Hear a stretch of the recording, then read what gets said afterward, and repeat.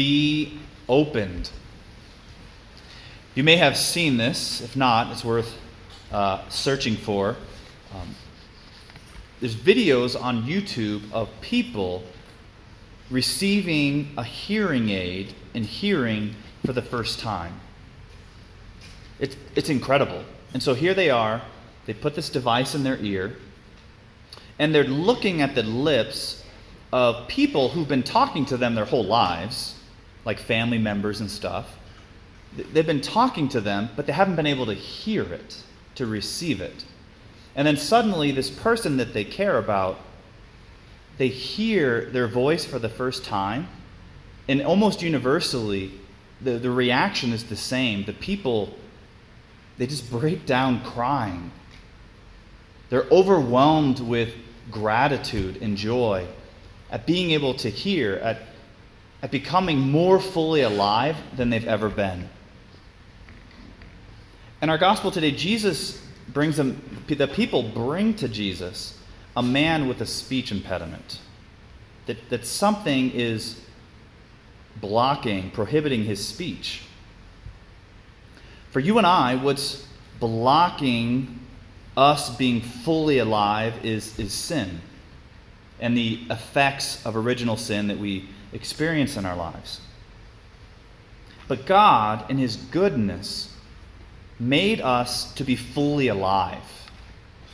That anywhere that we experience a blocking, a heaviness, that God is preparing us and wants to give us kind of a wholeness, a fullness of life.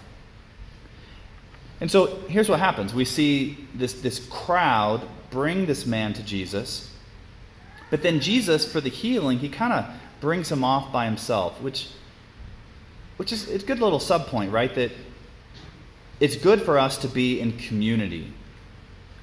Even like our families, right? For many of us, it was our families that helped bring us to faith. But at some point, we are invited to individually have an encounter with the Lord. That if we stay with the group, if we never respond to that invitation, that the Lord can't give us the healing He wants for us. That only I can open up the door to let the Lord into my life. And so Jesus takes this man, it says he puts his finger into the man's ears, and spitting touched his tongue, which is a little invasive. It's just kind of, it's very, I don't know, it's just very guttural, it's very, very physical, very raw. And what it says to us is that Jesus wants to go there. That place in my life that I don't even want to go. That place where I feel gross. That place that is sensitive. Jesus is saying, I want to go there. And the man, we don't really hear it described, but the man allows it. And because of his openness, because of his choice to receive what God wants to do there, he receives this healing. That Jesus looks up to heaven and groans and says to him, Ephphatha, that is, be opened.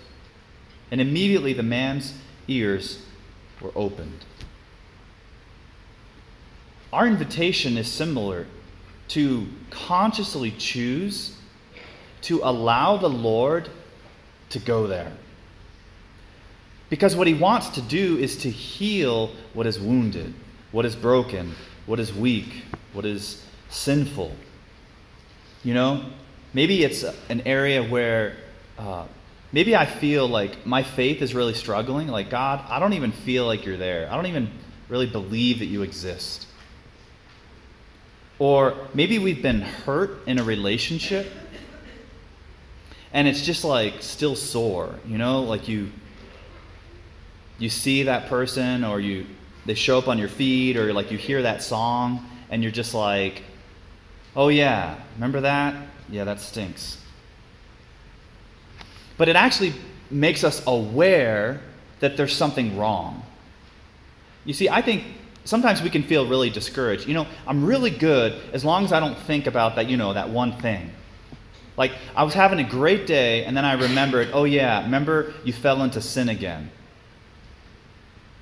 But I propose this, that precisely where the evil one comes to attack us, that when we recognize it as an invitation from God, we totally thwart his plan.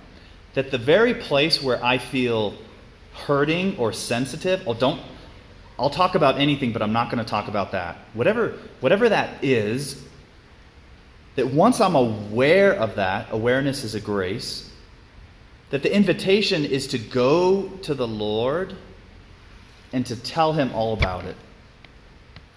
I really believe this is like the key to growth, is recognizing where I'm hurting, where I feel weak, where I'm annoyed. Precisely that's the place that Jesus wants to go so that I can experience life to the full. Because when the Lord heals us, things change. The prophet Isaiah encourages us and says, "To those whose hearts are frightened, be strong. Fear not. Here is your God. Here is your God." He comes with vindication, with divine recompense, which is goodness. He comes to save you. Then the eyes of the blind will be opened, the ears of the deaf be cleared, then the lame leap like a stag. We know we're experiencing more of the Lord's goodness and wholeness when we feel freedom, when we feel joy. And if we don't experience that it's precisely the place he wants to go. Does that make sense? Freedom is like this. Freedom is, Lord, I hold nothing back from you. I want to give you all of me, and I want to receive all of you. I need you. I can't do this on my own. There's a place that I've been trying to do this on my own. It's not working. What does it mean to be open? I'll tell you a couple of stories. One just has to do with, 5 months ago, a new pastor came to town at San Francisco de Assis. Many of you have met Father Will Schmidt, a good friend of mine. But it's interesting because, our previous pastor here was very loved and been here 14 years. And so, change is often hard, right? And so for some of us, it's like, I don't like change. This is hard. I don't want this. I didn't ask for this. And you can almost feel kind of like a wall going up. But the truth is that God is always trying to reach out to me. God is always trying to invite me to walk with him, to open up to him. And there's actually been some beautiful stories about this openness. Somebody was sharing with me that they said, I go to confession fairly often at the parish, and 6 months ago, there'd be like maybe half a dozen people in line for confession. But they said, when you go now, you have to get there early, and there's like 20 or so people. On Saturday, there was like 50 people. That's 50 people open to encountering the Lord's healing and mercy. That's a good thing. One week, there was a Protestant pastor that sat in the pew, right? And he heard the homily on the Eucharist. And he said, I want to come back next week. He came back the next week. Once again, it was like hearing about the Eucharist. He goes up to Father Will after Mass and he says, how do I become Catholic?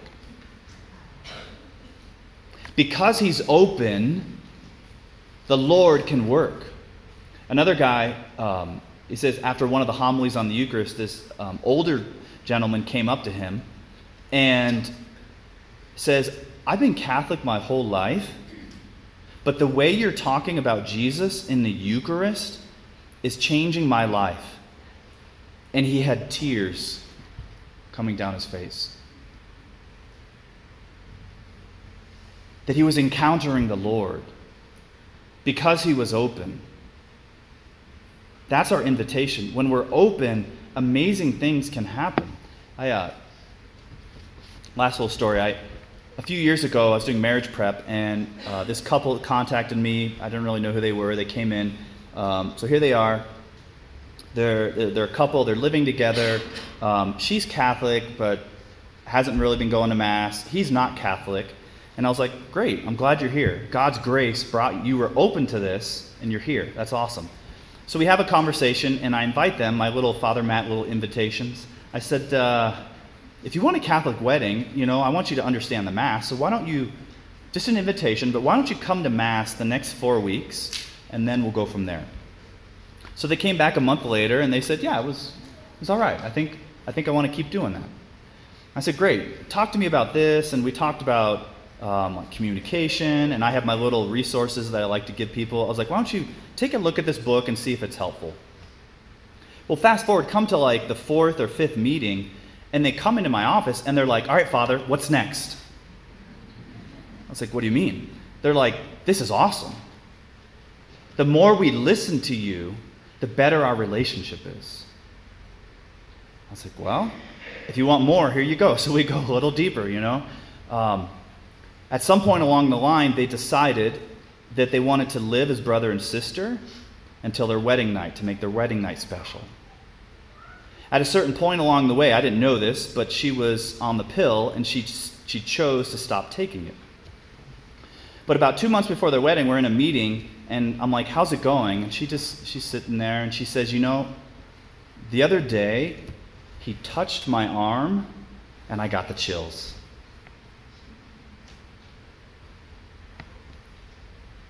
She was becoming more alive.